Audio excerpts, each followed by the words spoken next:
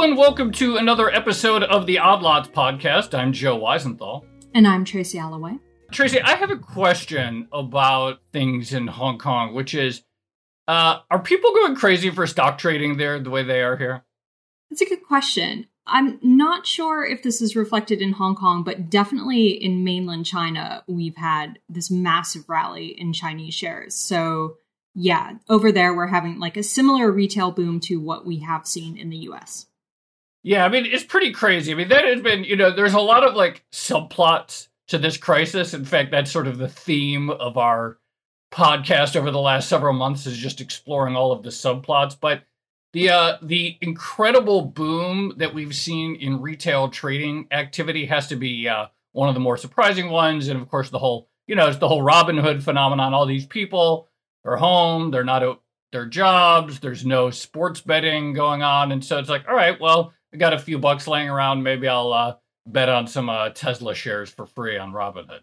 Yeah, I think that's it, isn't it? It's not necessarily that retail investors are jumping into the stock market. It's the way in which they're doing that. Because we have commission-free trading now, you can kind of take a punt on a bunch of stuff without necessarily losing that much money, at least up front, I guess. And like the punts that we are seeing, Tesla, Hertz, which declared bankruptcy. Everyone's been talking about those, and I think that really stands out right now. Yeah, absolutely. I remember like last year, I think it was last year, and Charles Schwab announced that it was going to cut commissions to zero, and a bunch of other online brokerages followed suit. And my first thought was like, oh boy, like people are going to lose a ton of money because they're going to overtrade, and some people probably are, but the weird thing is that a bunch of people who jumped into the market over the last several months have actually participated in one of the most extraordinary rallies we've seen of all time. So for now, some people are clearly winning. Yeah, but the other part of the story is, I guess, the downsides of retail participation, or not the downsides, but the criticism that comes along with it. So obviously, a lot of people have been making fun of people who are buying Tesla stock or bankrupt company stock. We've also had some criticism of some of the trading platforms, but particularly Robinhood, which seems to be at the forefront of commission-free trading. Right. Robinhood has sort of become, it's kind of like become Band-Aid or Kleenex. It's like this brand, but it also is synonymous with a phenomenon or an industry where lots of people are getting into trading and this whole commission-free retail craze. It also, raises some questions in addition to just sort of the retail side about how the industry is making money and who is really the big winner here. Because sure, there are some people that have probably turned a little bit of money into, millions thanks to investing in buying call options on Tesla. But also a lot of people are making a lot of money just handling this incredible order flow, this incredible activity. And obviously with commissions having gone to zero, the business model has changed a little bit, say from the late 90s when the online brokers say like charge just $14 a trade or whatever it was. Right. So there's no free lunch in economics. There's supposed to be no free lunch when it comes to trading, but clearly retail investors are getting, commission-free trades. And yet someone must be making money off of those. So how are they doing it exactly? And again, that kind of feeds into some of the criticism that we've seen around the Robinhood platform. Yeah, exactly right. So that's what we're going to dive into today. Like, who's really making money off of all this activity, how sustainable it is, what the new business models of online brokerage really look like. And so we're going to be talking to a great guest. He's actually with us at Bloomberg. He's the head of market structure research at Bloomberg Intelligence. Larry Tabb is joining us to explain the new retail online broking landscape, who's making money out. Larry, thank you very much for joining us. Joe and Tracy, I'm really happy to be here. It's great to be here. Thanks. How surprising or weird is this moment? You've been examining the world of market structure for a long time. How crazy are things right now from your perspective?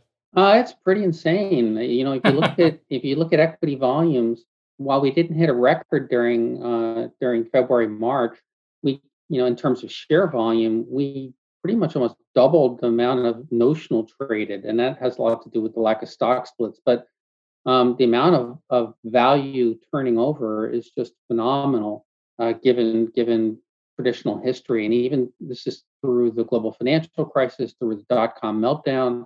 The volume has just been astronomical. And actually, the other thing you got to go provide kudos to is the market infrastructure. We really haven't seen. Now, Robinhood was down for a day or so, but other than that, you've seen very few outages, and given all the volume, and especially over a prolonged period, the brokers, the exchanges, the infrastructure providers have really done a great job keeping up with it. Right. I mean, Robinhood was down at a pretty critical time in retrospect. But before we get into all of that, what do you think is driving the retail interest in stock trading at the moment? Is it as simple as everyone being stuck at home and having nothing to do? Or is it people who saw the Federal Reserve response and assumed that it would lead to a big rally in risk assets? Or is it something else? I think you've got a couple of different factors going on. First, I think the initial issue was a freak out that everybody realized that, hey, the economy may come to an end, and we might have this pandemic of global proportions that may kind of wreck the economy. And so I think a lot of people got sold a lot. That would explain a lot of the big dips and reallocate their portfolios. Then I think the economy started shutting down in mid-March. People were stuck at home. There was no sports. There was no nothing. And you still had a lot of volatility. And then I think you start getting into this whole, I'm stuck at home. What do I do? And then you've got also a lot of professionals that are also stuck at home with nothing going on and a lot of volatility. And then you start seeing things like Amazon. Oh, I'm going to go buy everything from Amazon, and it's going to come the next day. So you've got logistics pops. You've got online pops. You've got the hotels, and the entertainment sector shutting down. So you have a lot of interesting plays and thoughts around, hey, look, this sector may actually do really well, but this sector might actually do very poorly. So you've got some real directional bets, whereas over the last decade, it's really, the secret to life has mostly been throw everything in the S&P 500 and just let it grow. So now you actually have directional bets that you can play. And so I think you've got a whole bunch of factors. Plus, of course, commission-free brokerage. We started to see in December, when we started to see Schwab and the other guys kind of throw in the towel on commissions, you start to actually see the retail participation tick up actually then. It didn't just happen in February and March. It really started December when folks brought their commissions down to zero.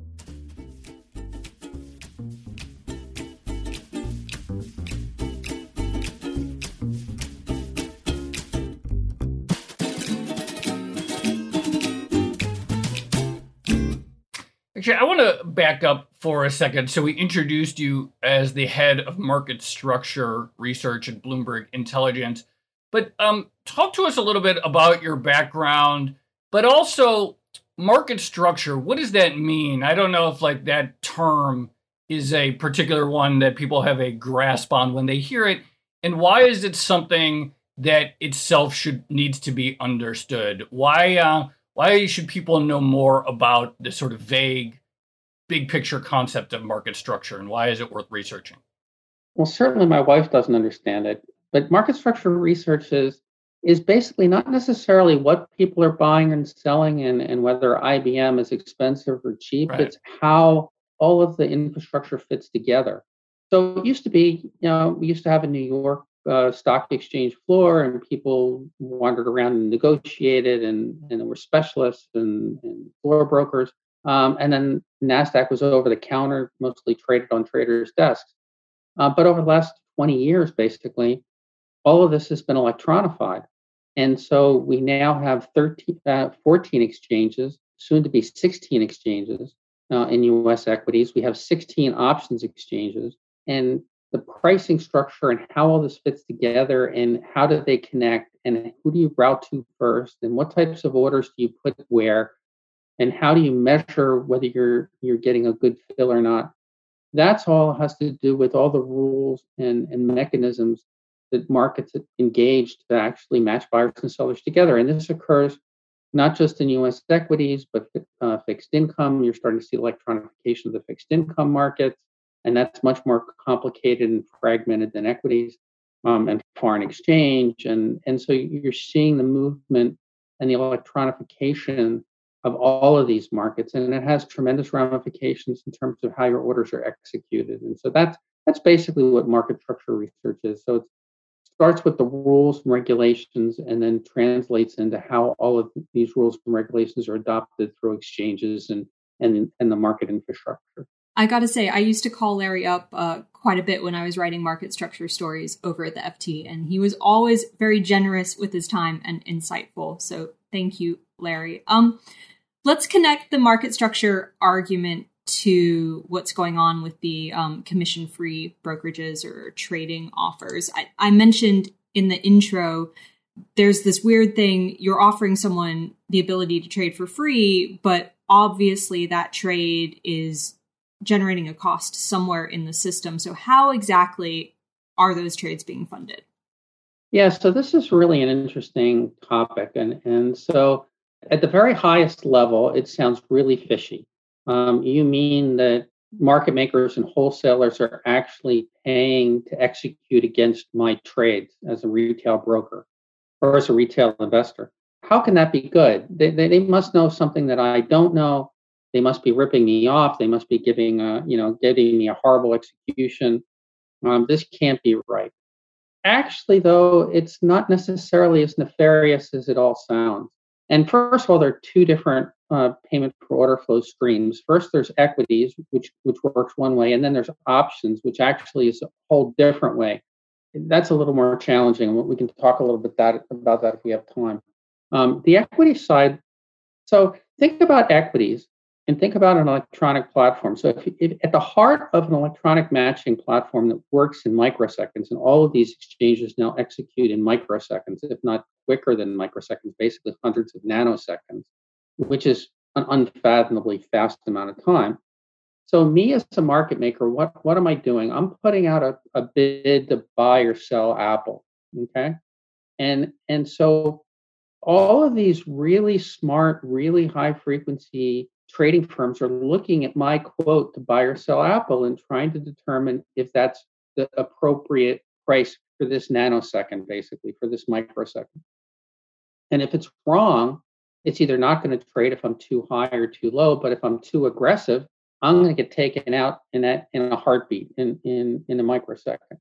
So me as a market maker, I have to, if I'm trading on lit exchanges, I have to ensure that I'm really confident in my quote, and confident in my quote, not just in terms of Tracy or Joe or Larry trading against that quote, but confident in that quote for big, huge mutual funds, high frequency traders, and the smartest hedge funds in the world to trade against that quote. Because the second that I'm, or the microsecond that I'm wrong, I'm going to get taken out. So the quote that I provide really has to be an institutional quote, a quote that hedge funds and mutual funds need to think, okay, that's a fair quote. It's not too aggressive, not too loose. That said, the reason why they're thinking that is because they're trying to buy thousands, if not hundreds of thousands, if not millions of shares.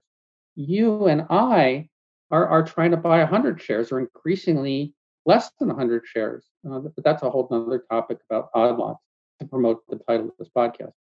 In effect, because your and my order is for a fraction of the shares of Fidelity or Capital Group or Bridgewater or whoever's trying to buy, I can price your and my order tighter because I don't have because Larry doesn't have 1 million shares after that first 100 share order behind it.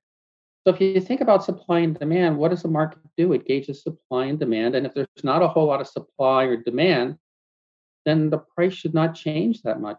Whereas if there's a lot of supply and demand, the price will change a fair amount.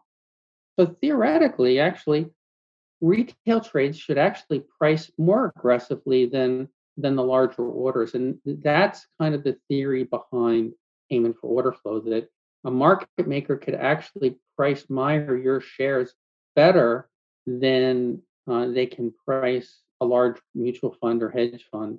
And the savings that gets split three ways. It gets split up into price improvement, which basically means that they're gonna give me, the customer, a better price.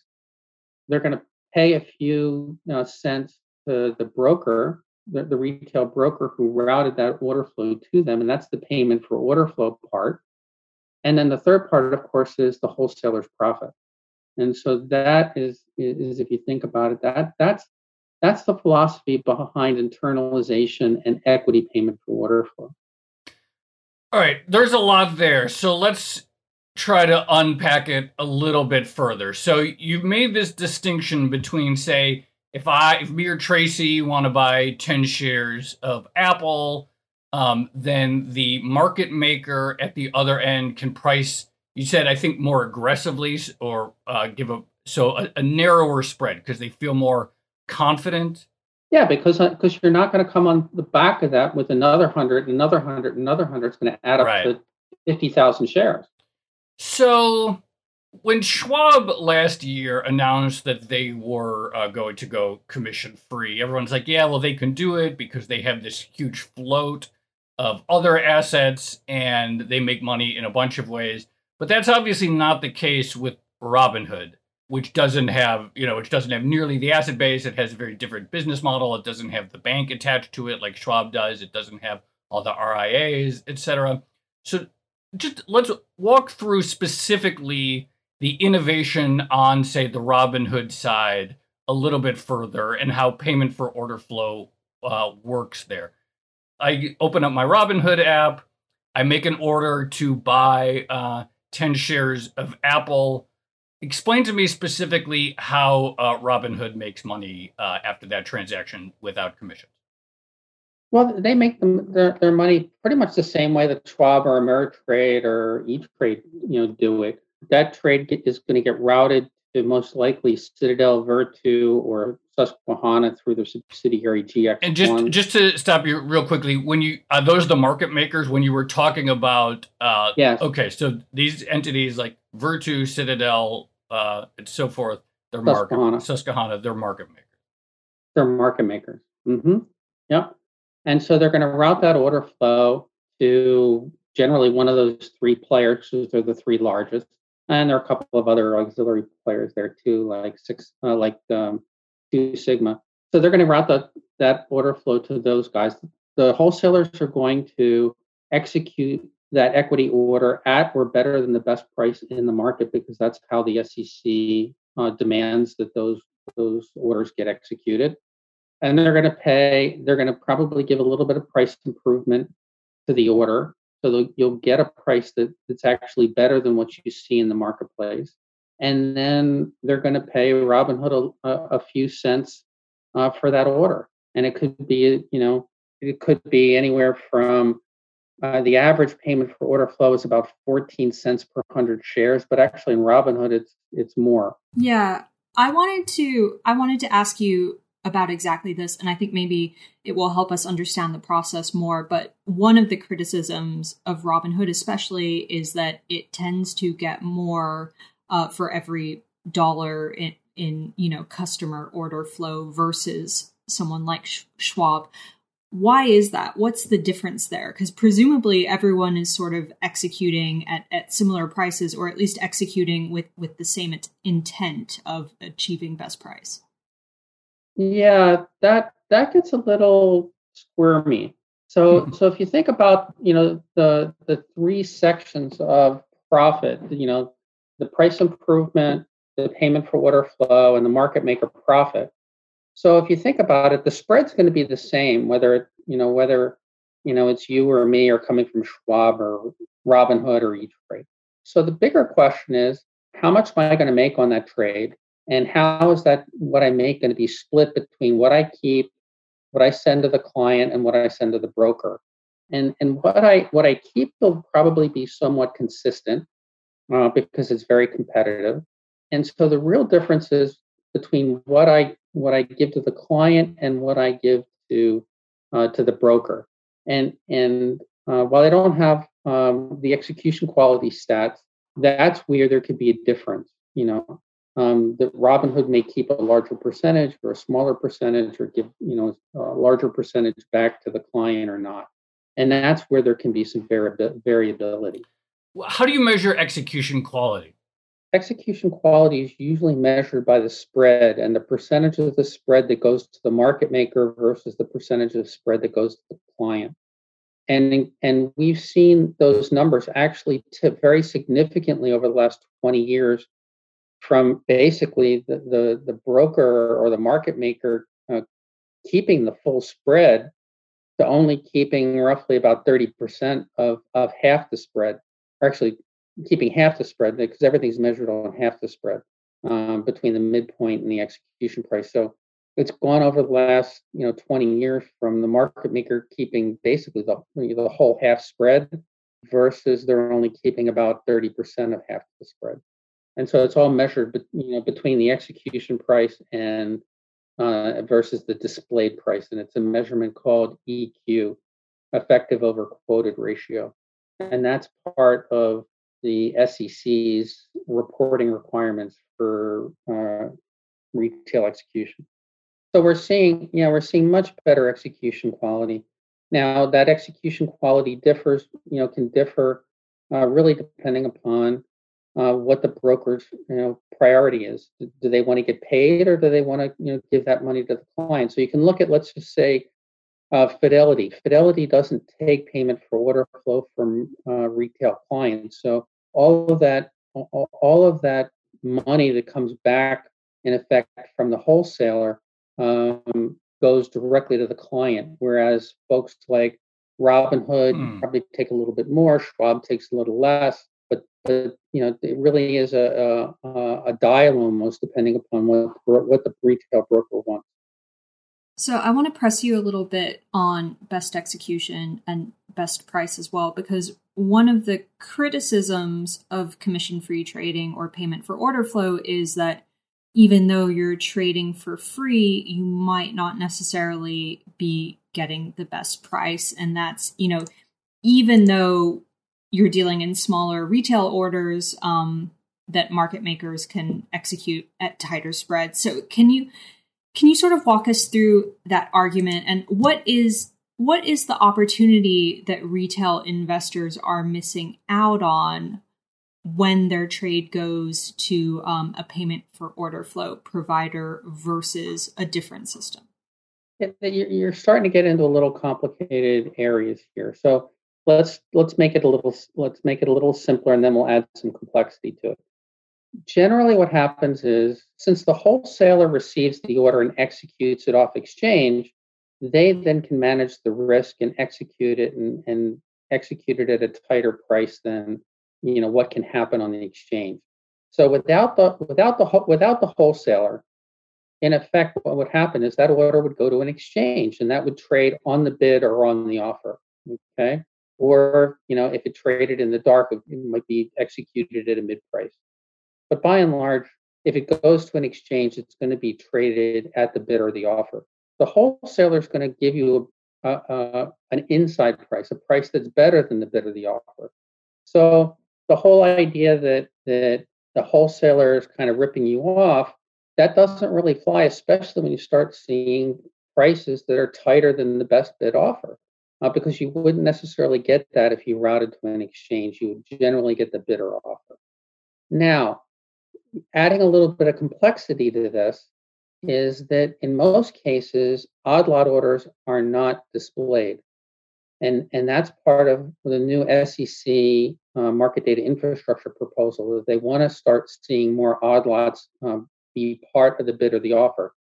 So there may be odd lots sitting more aggressively in the market than you actually see when you get on your Robinhood screen or your Schwab screen. And so there actually may be more aggressively priced orders out there that you can't see. But hopefully under the new proposal, if that ever goes through, you'll see a tighter price and a little different. So I wish I could say that you were always, when you got price improvement, you were always getting the most aggressive price that you could get in an exchange. But that may not necessarily be true, depending upon the number of shares you're executing and what you actually can't see that's more aggressively priced because of the way the consolidated tape works. So I'm curious. So obviously, payment for order flow is available and widely used in the United States, but over in the UK, the Financial Services Authority cracked down on it many, many years ago. I think it was they banned it in Europe. Yeah, I think it was 2012. So what is it that they're seeing? What's their concern with it that the US isn't necessarily seeing? Well, first of all, retail trading in Europe tends to be not as retail focused. A lot of the equity trading and shares trading in Europe was really done by more institutions. So that's one thing. Share trading in Europe, in the UK, by retail tends to be more around spread betting, which is illegal here. So there are different types of retail transactions that occur. The priority in the US has really been to get the retail investor the best price. And the SEC has structured those rules to really focus more on price than price transparency within the exchanges. Europe has been a little bit more focused on the whole idea that we're a community and the exchanges are really the central point of price formation, and that we want a larger proportion of orders and trades to go through the exchange infrastructure. Now, and that was a part of what the MiFID II, the Market in Financial Instruments Directive, their second cut at that, tried to do with reducing the amount of flow that could be traded in dark pools and things like that. They were not successful there, so there'll probably be a MiFID III, but they try to push order flow into the exchanges. The U.S. really cares more about the price that investors get than basically ensuring that orders trade on exchange.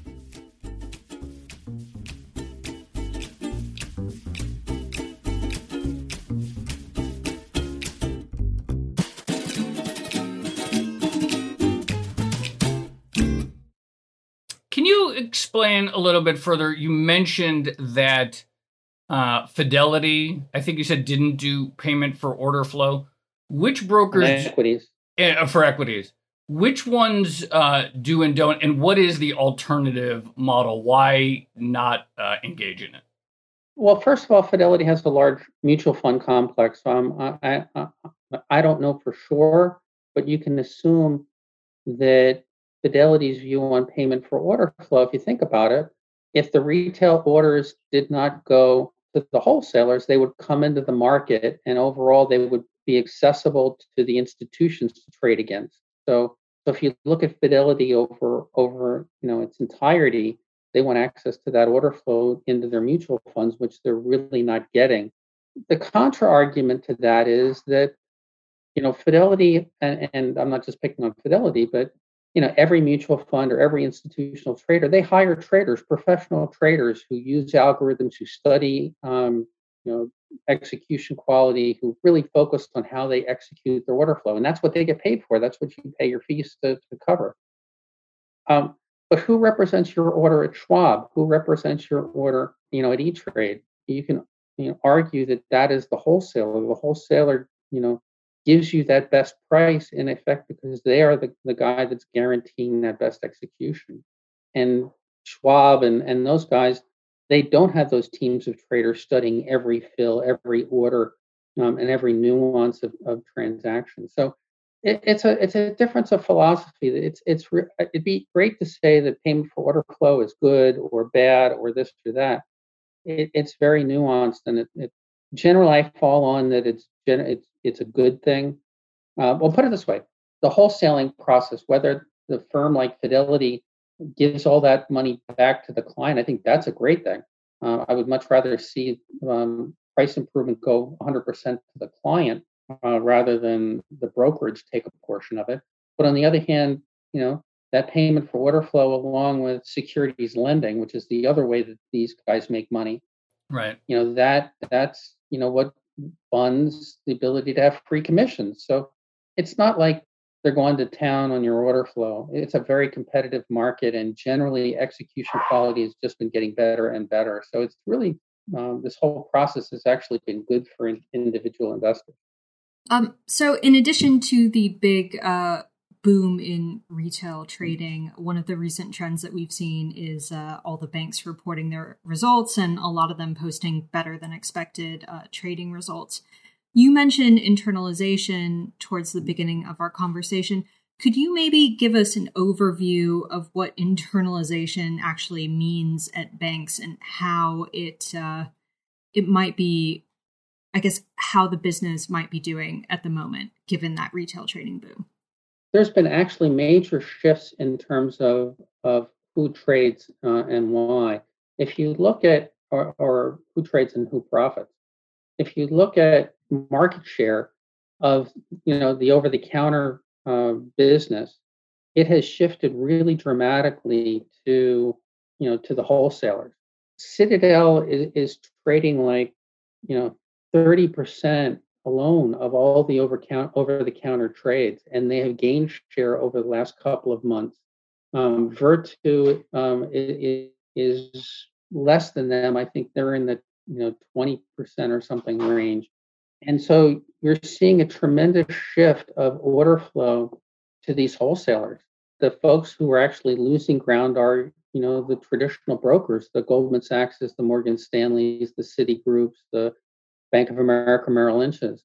They have been losing ground in terms of equities. And that's because to a certain extent, it's very difficult for them to keep up with the technological race, the technology race, compared to the Citadels, the Virtus, the Two Sigmas, the Susquehannas. Because to a certain extent, you think about it, it's all about agility. If I can find a faster way, a faster server, a better way to calculate this stuff, if there were fewer levels of bureaucracy and technology layers between me and the ability to get change, I can adapt quicker and I can be more competitive. And if you look at the big banks, they've gotten so big and so large and so massive. So if I'm in the equity trading side of big bank A, I'm competing for resources not just with the fixed income side, not just with the institutional side, but I'm competing for resources with retail banking, credit cards, mortgages, wealth management, all sorts of different players. And so whereas if I am Citadel or Virtu or Susquehanna, I just need to go across the floor and say, "Hey, buddy, I need a new server. Write me a check." So, and you're seeing that play out, as well as the regulatory infrastructure has not been particularly favorable over the last decade to the big banks in terms of taking risks. Now, on the other hand, you look at the fixed income side and you look at the earnings that the big banks have turned out on the fixed income side, you're probably looking at this quarter alone, them making something like $20 to $30 billion on their trading business. Now, that $20 to $30 billion is coming out of investors' pockets. They are not making that kind of money on the equity side. And that has a lot to do with the market structure and the efficiency and the way that these orders are internalized and how they trade. And so over time, I think you're going to see the fixed income side become more efficient. Probably will never be as efficient as the equity side, mostly because depending upon if you include mortgages, over 1 million, CUSIPs, 1 million individual securities that need to be priced, but it's going to become more efficient and cheaper. Do you see these entities like Susquehanna and Citadel continuing to expand their lines of businesses and just continue, I don't know if cannibalization isn't the right word, but find more areas where they can win market share against these legacy players? No question. And so, if you look at the markets that look closest to equities tend to be much more easily, able to be, aligned to electronic trading type strategies. So certainly options have gone that way. If you look at foreign exchange, it's starting to move in that direction. Some of the fixed income is starting to move in that direction. It may not necessarily be the same players. Some folks have different, there are other players that focus in other markets. But the electronic guys they have lower overhead and less regulatory burdens. So it's a combination of agility, focus, and regulatory headwinds, and the banks over the last decade have certainly had tremendous amounts of regulatory headwinds in this side of the business. Before we go, I want to just go back to the Robinhood phenomenon. So, people hear this stuff like Citadel is paying for order flow, and they don't really understand what that means. And they're like, oh, you're being front run, and that's really what's happening.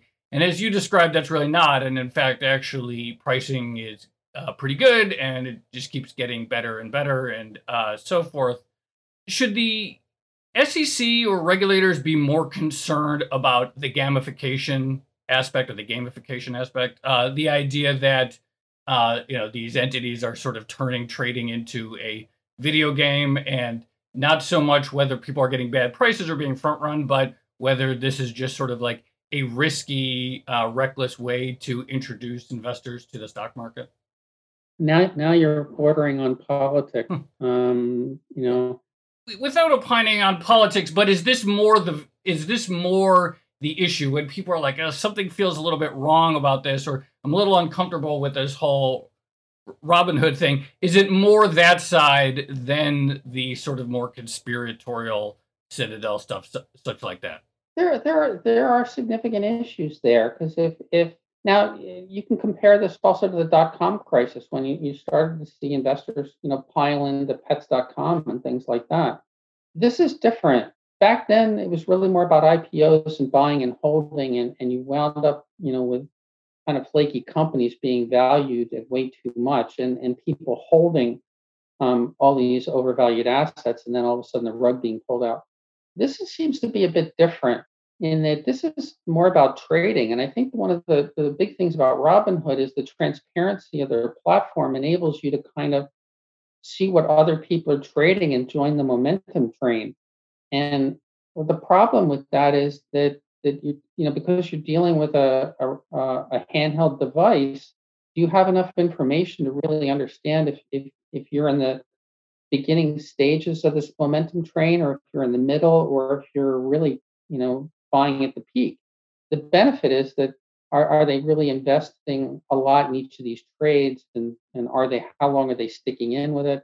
But there are certainly valuation questions. But on the other hand, the SEC doesn't look at itself as trying to say, yes, we should allow Larry or Joe or Tracy to buy Tesla at whatever. They want to make sure that when you buy Tesla at whatever the right price, and is there transparency around that? And so I don't see the SEC sticking their nose in the valuation issues. Right.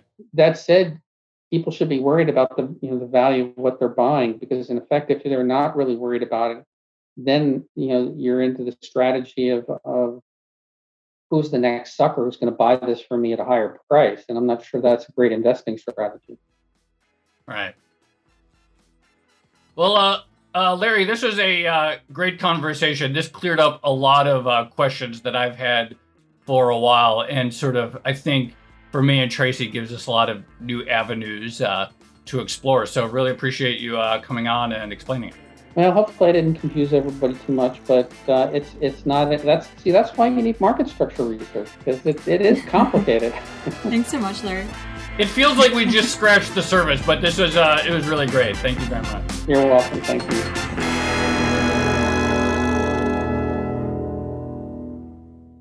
Yeah, I have to admit, Tracy, this area, it does sort of hurt my head a lot, and I do have like a million more things I want to explore now, but that was a really helpful sort of overview of what is a kind of extraordinary moment in financial markets. Yeah.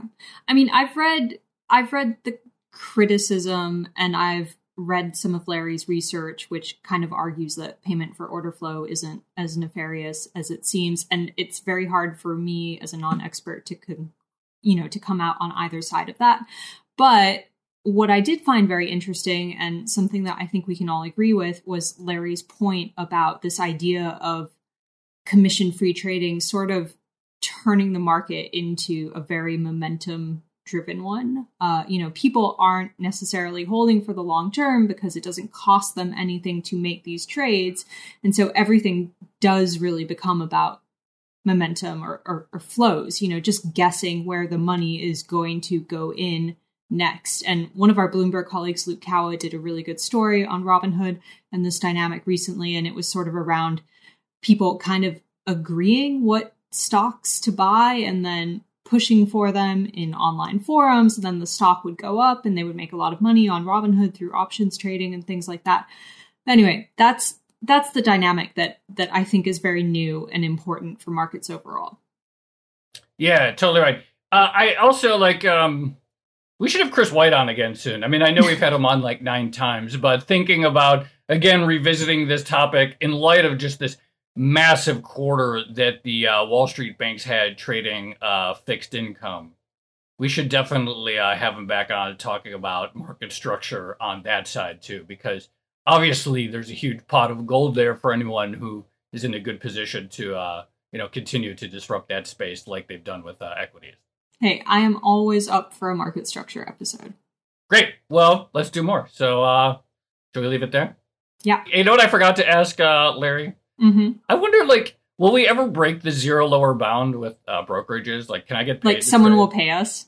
Yeah. Yeah. Maybe that's the next frontier. That'd be fun. You could, maybe make more money than you could on interest rates by doing that. Fun. Yeah. No, I meant to ask that, but next time. Okay, next time. All right, well, this has been another episode of the Odd Lots podcast. I'm Tracy Alloway. You can follow me on Twitter at Tracy Alloway. And I'm Joe Weisenthal. You can follow me on Twitter at The Stalwart. And you should follow our guest on Twitter, Larry Tabb. He's at LTabb with 2 B's. Follow our producer on Twitter, Laura Carlson, at Laura M. Carlson. Follow the Bloomberg head of podcast, Francesca Levy, at Francesca Today. And check out all of our podcasts under the handle @podcast. Thanks for listening.